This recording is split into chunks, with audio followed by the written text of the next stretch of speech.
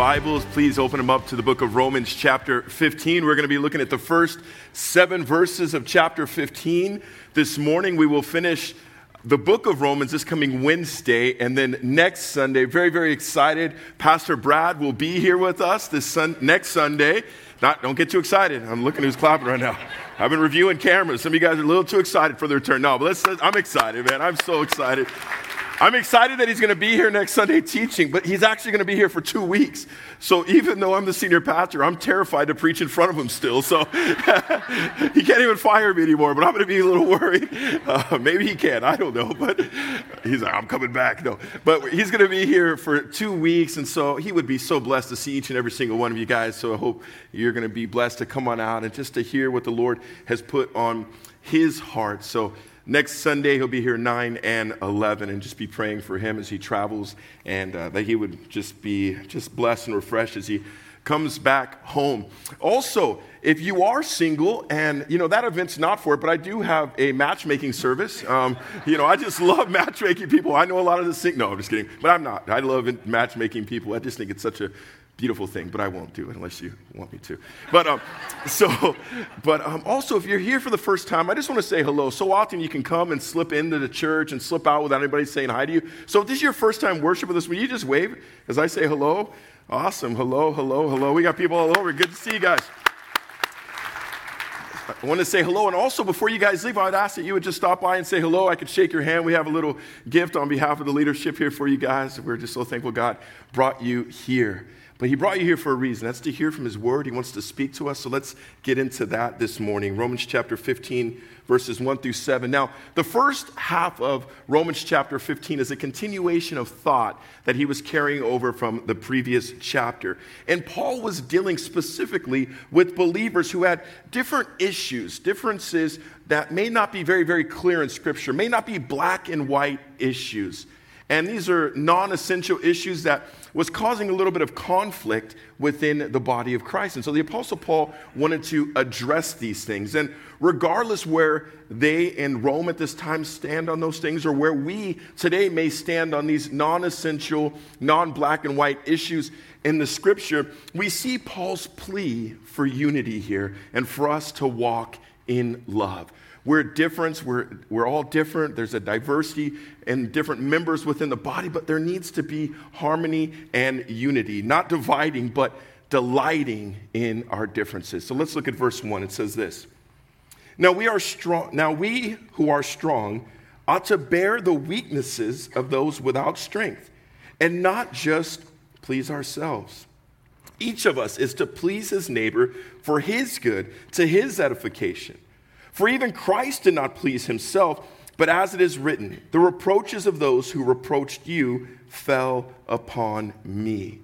And so he jumps right in, like I said, continuing the thought. And to help us understand it for contextual purposes here, the Apostle Paul was writing this to ease the tensions and to push and really to plead for unity between the Jewish and the Gentile believers. As the Spirit of the Lord was falling upon the church, Jews and Gentiles and people from different backgrounds and different practices, they were coming together under the umbrella of Christ. And you can imagine whenever you come together, different backgrounds, different race, different ethnicities, different pasts, you come together, it doesn't always work smoothly. And that's the beauty of the body of Christ. That's why we need each other. We learn from each other. We glean from each other. And we need to delight in our differences and not allow them to divide us.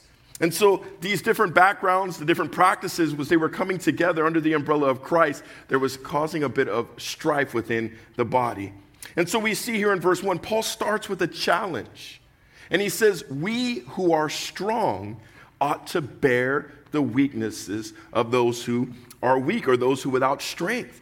And so it's a plea for the strong to go down and to pull up, to help and to be patient and loving and kind to those who are without strength. Now it says specifically we're to bear. Now the word bear here in the Greek, it means to pick up, to lift, or even to carry a heavy weight. And that is what the Apostle Paul is calling the strong to do to those who are weak. And this is a tall task. This is a big ask, not only for the church in Rome, but even for us today, because this goes against everything that the flesh desires, the flesh wants, but also everything that the world teaches. The flesh is part of us that says, look out for yourself. The world will teach you, and it will tell you from very, very day one to look out for yourself. Only the strong survive. Get whatever you can. Don't worry about what anybody else thinks, what anybody else cares. Look out for you. And that is opposite of the scriptures, opposite of the teachings of Jesus Christ. And so the strong, he's saying here, to plead, to go down and to lift up, to carry, to literally lift a heavy weight upon the strong for the weak. That's love. That's going the extra mile. And so since we see that the strong have this responsibility, it's of the utmost importance to know who is the strong. Because the strong are required to lift and to carry and to bring along those who are weak. And so we must know who the strong is. And the strong might not be exactly who we think that they are. Right off the bat, even as we're talking about this, some of you guys took notes. I got to carry the weak. I got to put the weak on my back. Okay, here we go. No, you may not understand. We may not really understand who the strong is. And as we saw in chapter 14, a lot of these conflicts and a lot of the division, it stems specifically from observing certain days or eating certain things. And so both Jews and Gentiles, as we said, they were coming and they were saved, but they had different practices. They understood the freedom and their need for Christ in their life. And so they received Christ. They opened up their heart. They realized that they were dead in their sins and dead in their trespasses. Without a relationship with Christ, they have no relationship with God. And they came to understand that. And they received that. But also, with that came along some of their old practices and habits. Jews were getting saved, but Jews were entrenched in Judaism and being under the law. And so even though they had received Christ, they were still molded and shaped by the law, so they were bringing some of those things into Christianity.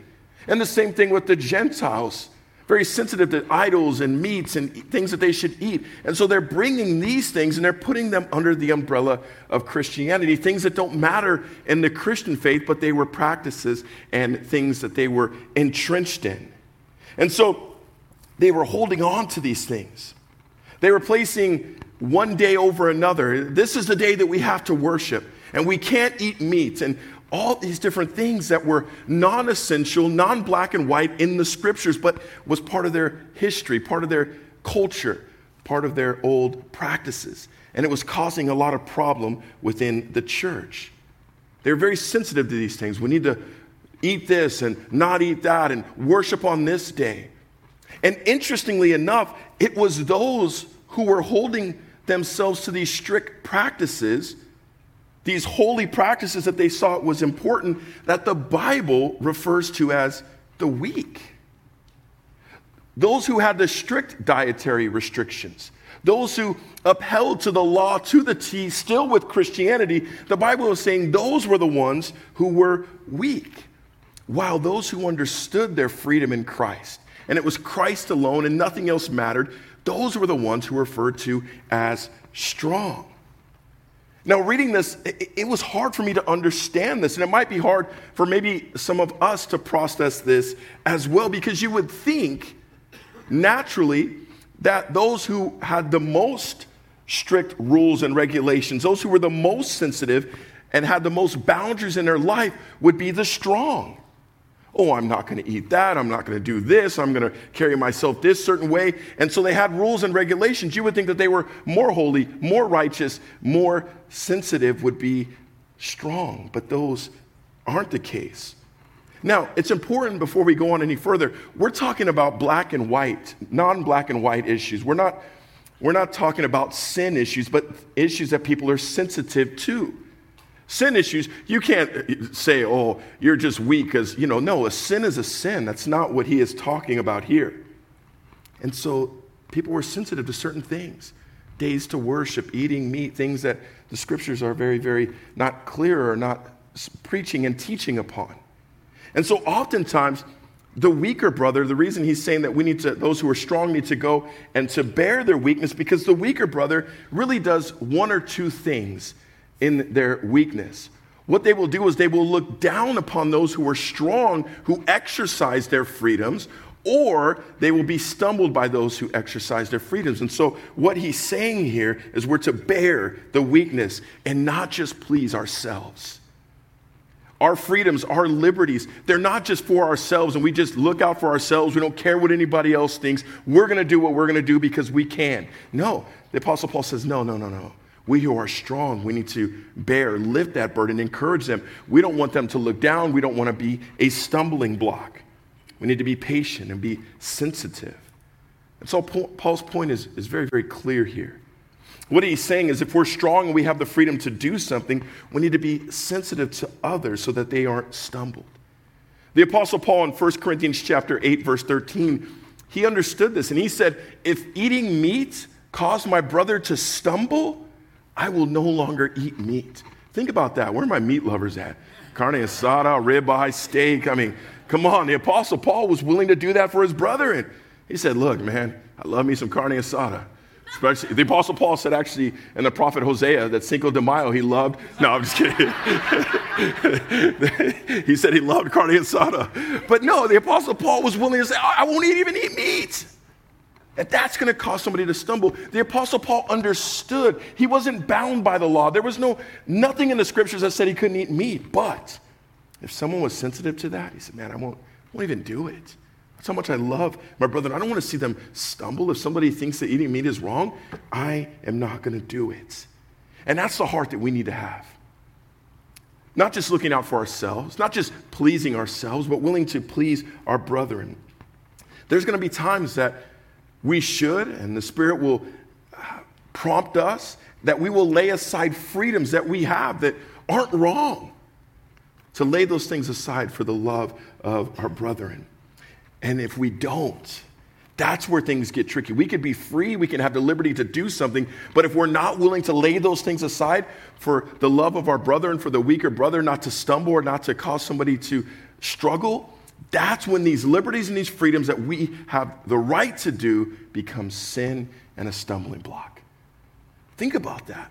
Something that we're free to do, that God has given us the green light, can become a stumbling block if we're not using our freedoms and liberties responsibly, looking out for the weaker brother.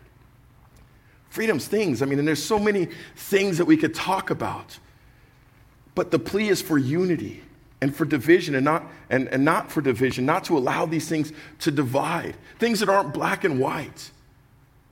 Social media, Facebook has now become the Christian debate book. We love going back and forth, and I've never met one person who says, you know what?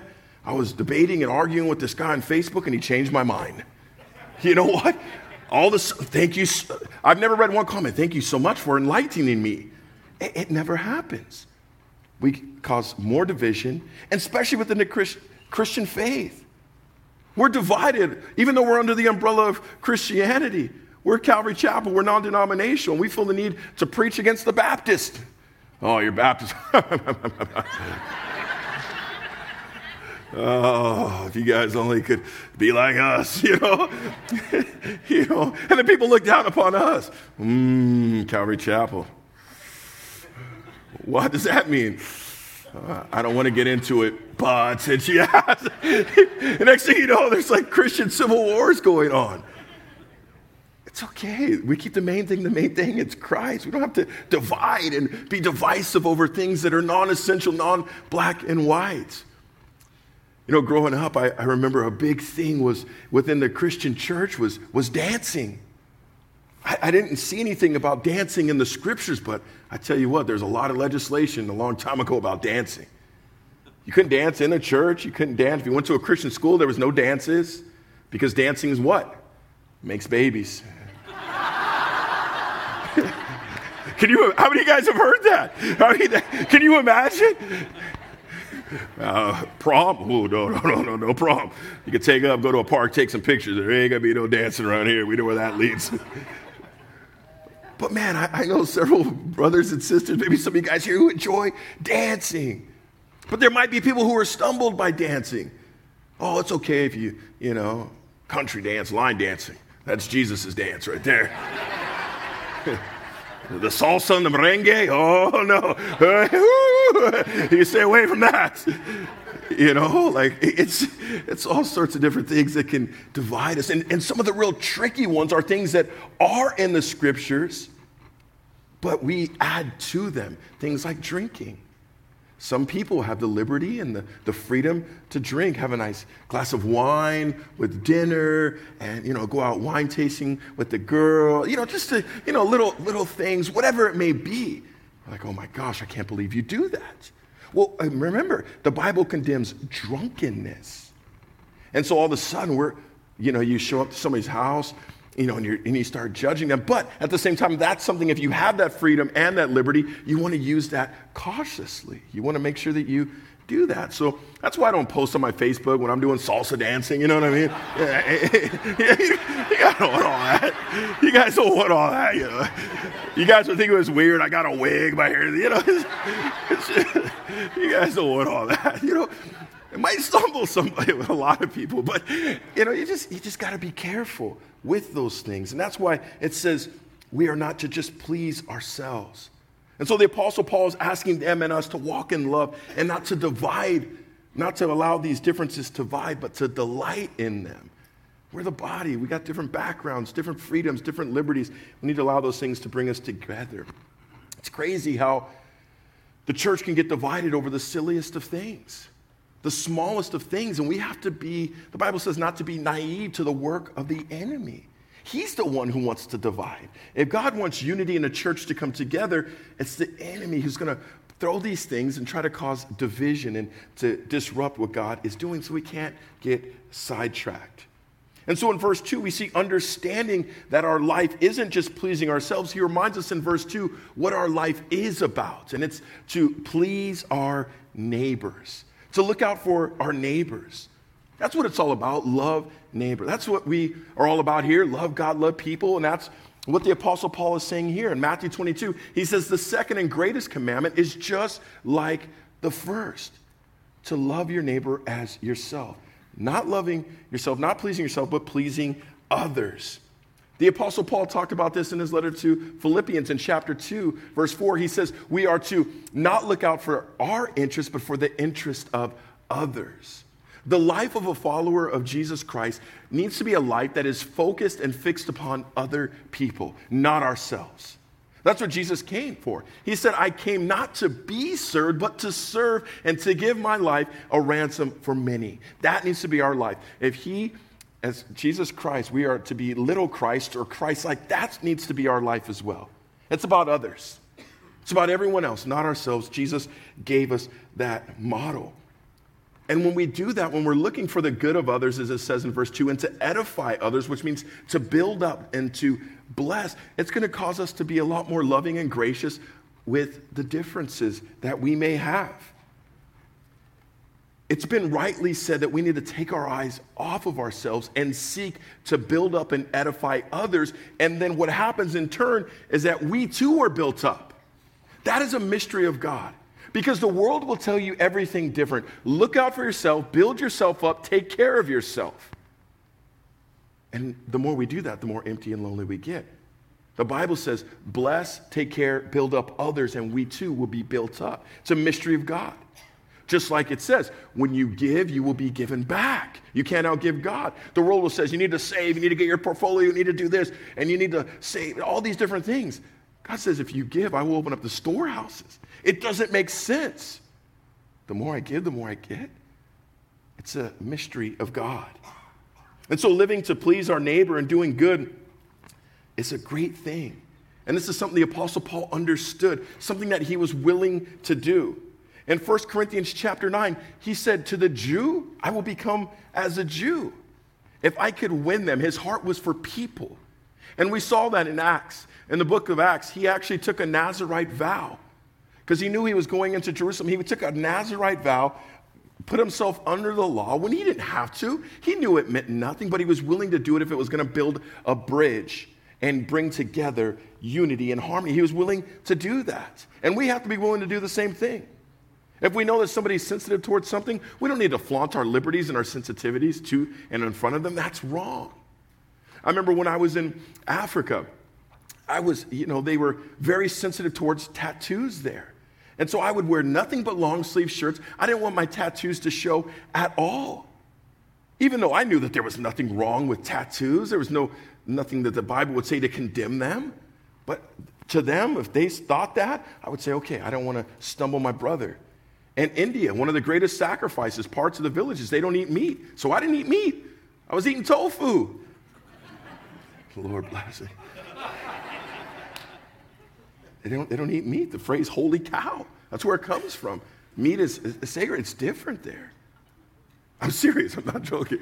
That's where it comes from. The Hindus, they believe that, you eat a cow, that's an old family member. You can't eat that. And so we wouldn't eat meat. Now, I knew that, but it's okay. Now, at the same time, we need to be balanced in our love and our approach for our brothers and sisters. We don't want to coddle or cater to wrong thinking, things that might be stumbling or wrong behavior. And we saw that in the book of Luke chapter 14, when Jesus healed on the Sabbath. And the religious leaders of the time, the Pharisees, they were blown away. What are you doing? You can't heal on the Sabbath. And Jesus corrected that thinking and behavior. He said there's no wrong time to do something that is good. And so he wasn't going to allow them to think or to go along in wrong thinking or wrong behavior. So Jesus was willing to teach them.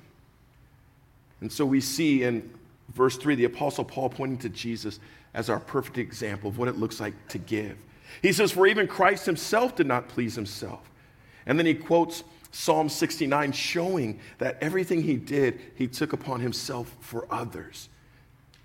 And that's what we see. Jesus he modeled what it looked like to be focused on everyone else. He said, the only thing he does is that which is the Father's will. It was to bless others. Let's pick up in verse 4 where it says this. For whatever was written in earlier times was written for our instruction, so that through perseverance and the encouragement of the Scriptures, we might have hope.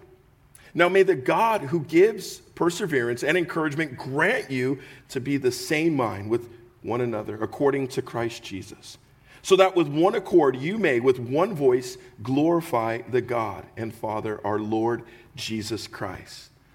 And so after he got done quoting Psalm 69 here, he reminds us that whatever was written in early times was for our instruction. The Word of God, the precious Word of God, everything in it is so that we can learn, be instructed, and taught about God. What a blessing. God wants to reveal himself to us. He wants us to know him, to learn about him and his ways and his plans for our lives. And the Word of God is that which he uses. So this is a precious, precious book with breathed voice of God to show who he is, his plan and his purpose for our lives. And so it's for our instruction. Now, this alone would be good enough, but as we see in verse 4, also through perseverance and encouragement of the Scriptures, we have hope. So he reveals himself, teaches us, instructs us through his word, but through it also we can have hope. How? When we go through troubles and trials and tribulations, the Word of God gives us strength. It says to persevere and also gives us encouragement. How does it do that? Because from the beginning to end, Genesis through Revelation, you can just open it up and you can read story after story after story, how God faithfully delivered, how God faithfully provided for each and every single one of his people. And God is the same today, yesterday, and forever. He doesn't change. And so the same God who delivered his people from the lion's den, delivered his people from Pharaoh, provided for his people faithfully, so too will he do with me. And that's where the encouragement comes. The encouragement to persevere. Through the Word of God, I can read this. Oh my goodness, thank you so much. So when things happen, when trouble, trial, and tribulation hits and falls upon me, I can go back to what I know. God, this is what you did for him. This is what you did for her. So too will you do with me. And that is what gives hope. That's what gives hope. What a beautiful, beautiful truth this is, that the Word of God is a source of hope. Through it, it teaches us, instructs us, encourages us, and gives hope. Something we all need, something we all desire. There's a reason the enemy wants to keep you from this, because he wants to get you hopeless. If this is a source of hope, he wants to keep you away from this. And so hopefully you will delight in the Word of God more today, more now than ever before. Sadly, you would think that God's people are turning and running to the Word of God. But I believe each generation, each year that passes, God's people are becoming more and more Bible illiterate.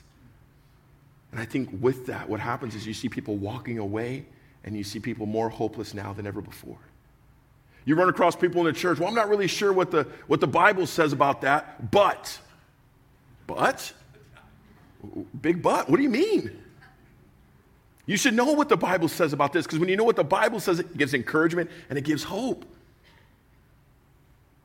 And that's why, sadly, people are knocking on doors of professing Christians, and they're taking them through some scripture. Next thing you know, they're walking away from the Christian faith because they don't know the Bible. They don't know the illiterate. They don't know where the source and the strength and the encouragement comes from. And so we need to be instructed, and that's what the Word of God does, and it also gives us hope. And so we see in verses 5 and 6, in these two verses right here, that the Apostle Paul is really busting out in prayer, and the prayer was pleading for unity. And he's asking God that in spite of these differences, in spite of these non-essential issues, that you would give your people, God, both Jew and Gentile, differences, all those different things, that you'd give them one mind and one voice. And if you would do that, they would glorify you. This would bring glory, and that's what it's all about. God needs to be glorified in our differences, in our strengths, and our weaknesses. We come together as the body in unity, and then God receives glory in that. And that's something so special about that. And so don't allow our differences to divide, but rather let's delight in them. I love the New King James Version's translation of verse 5. If you would look at verse 5, it says, "Now may the God who gives perseverance and encouragement." I love that in the New American Standard, but the New King James says this, "May the God of patience and encouragement."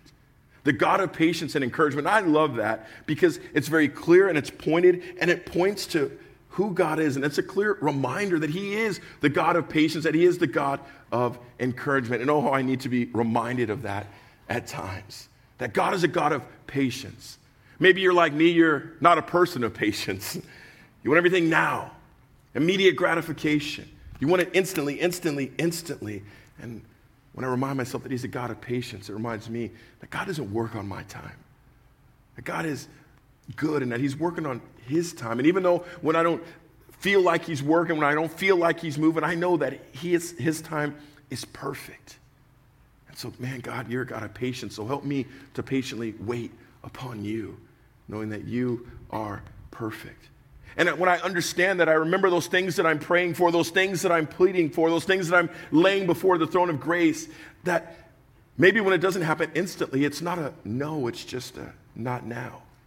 And that encourages my heart, knowing that I need to be patient and patiently wait upon the Lord. And the Bible says when I do, He will give me strength. And that's what we need. So let's look at verse 7. It says, "Therefore, accept one another, just as Christ also accepted us, to the glory of God." The Apostle Paul closes this section on unity with a simple request. Accept others just as Christ has accepted you. Paul's point here is very, very crystal clear. Receive others the same way that Christ received us, with love, grace. And we're all thankful that God received us that way. We're so thankful for the grace of God, whose arms are open wide saying, "Come to me." And He received us and He gave us grace, unmerited, undeserved favor and love. That is the way that we are to receive others. The ultimate example that we need to follow. And so in closing, I love what Charles Spurgeon says on verse 7. He says this, "Christ did not receive us because we were perfect." Amen? Because He could see no fault in us, or because He hoped to gain something by our hands. Oh no. But in love, covering our faults and seeking our good, He welcomed us to His heart. In the same way and with the same purpose, let us receive one another. And so let us love people and glorify God by receiving people the way that Christ received us. Let's be patient with those around us and patiently wait upon God, who is a God of patience and a God of encouragement. And let's delight in His word, the source of hope, now, today, more than ever. Let's pray.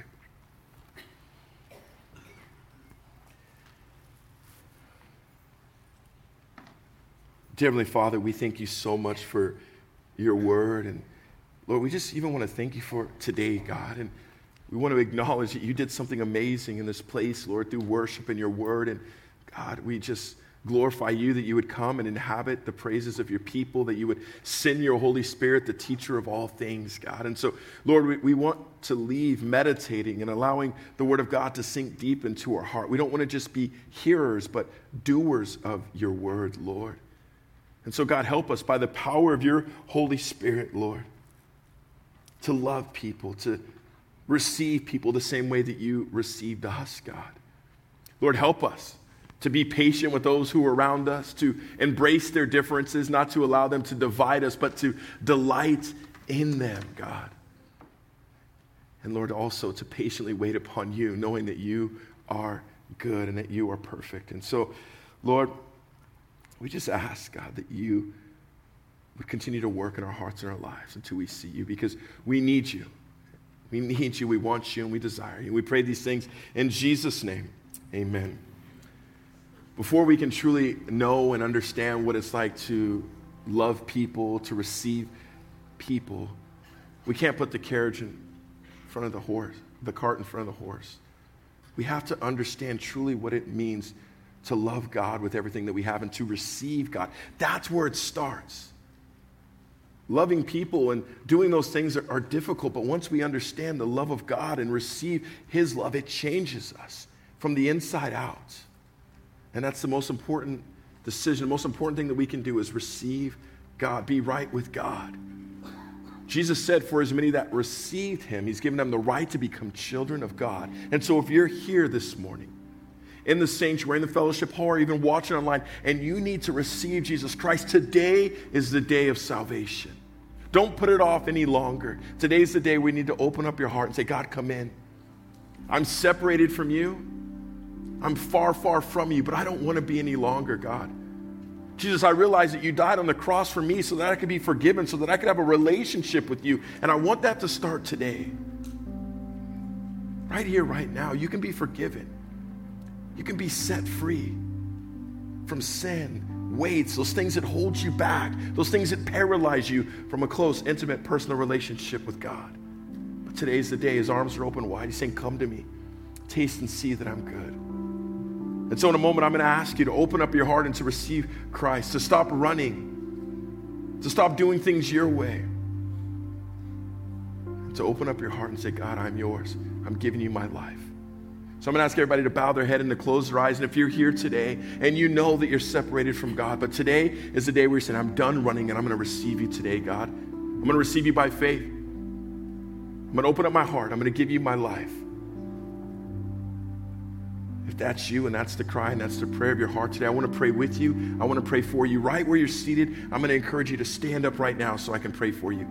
If you're here today and you're ready to receive Jesus, stand up so I can pray for you. God bless you in the back. God bless you. I'm going to ask that you would remain standing. I believe there's someone else. I believe there's others who are saying, man, I'm done doing this on my own. There's some in the fellowship hall. God bless you. His arm is reaching down. He's saying, receive me. I'm good. I want to forgive you. The plans that I have for you are good, not for evil. The enemy's desire is to steal, kill, and destroy. He has stolen too much and he has killed too much of your life. Give Christ your life today. Anybody else, will you please stand? All right. Maybe you're here today and you need to rededicate your life to the Lord. You've opened up your heart, but you strayed away. You went down the wrong road a little bit and you're saying, God, I want to come home. I want to come home. So if you want to rededicate your life to the Lord, say, will you stand as well? Anybody here? All right. God bless you. God bless you. Can I ask you to keep standing? All right. Those of you who are standing, I'm going to lead you in a simple prayer. It's not about these words, it's about the condition of your heart. And so just repeat them after me. You don't even have to say it out loud. Just say, dear Lord Jesus, I have sinned and fallen short of your righteousness. Dear Jesus, thank you for dying on the cross for my sins. I receive you now as my Lord and my Savior. Please come into my heart and help me to live for you in all that I do. In Jesus' name I pray. Amen. Amen. God bless you guys. You may be seated. You may be seated. God bless you guys. If you're here today and you said that prayer, there's a prayer room right here. We'd love to give you a Bible. We'd love to encourage you, give you some next steps on this journey of walking with God if you would just go to the prayer room. Also, if you're here, you're struggling, you're hurting, you just need a touch from God. There's people who would love to pray for you. There's no shame. We all need prayer. And so please don't leave this place without just stopping by and saying, will you pray for me? Will you ask God to bless me? And so let's not allow the differences within the body to divide, but let's delight in them. And if you are here and this is your first time, please stop by and say hi. We'll see you guys next Sunday. God bless you. Let's stand for our final song.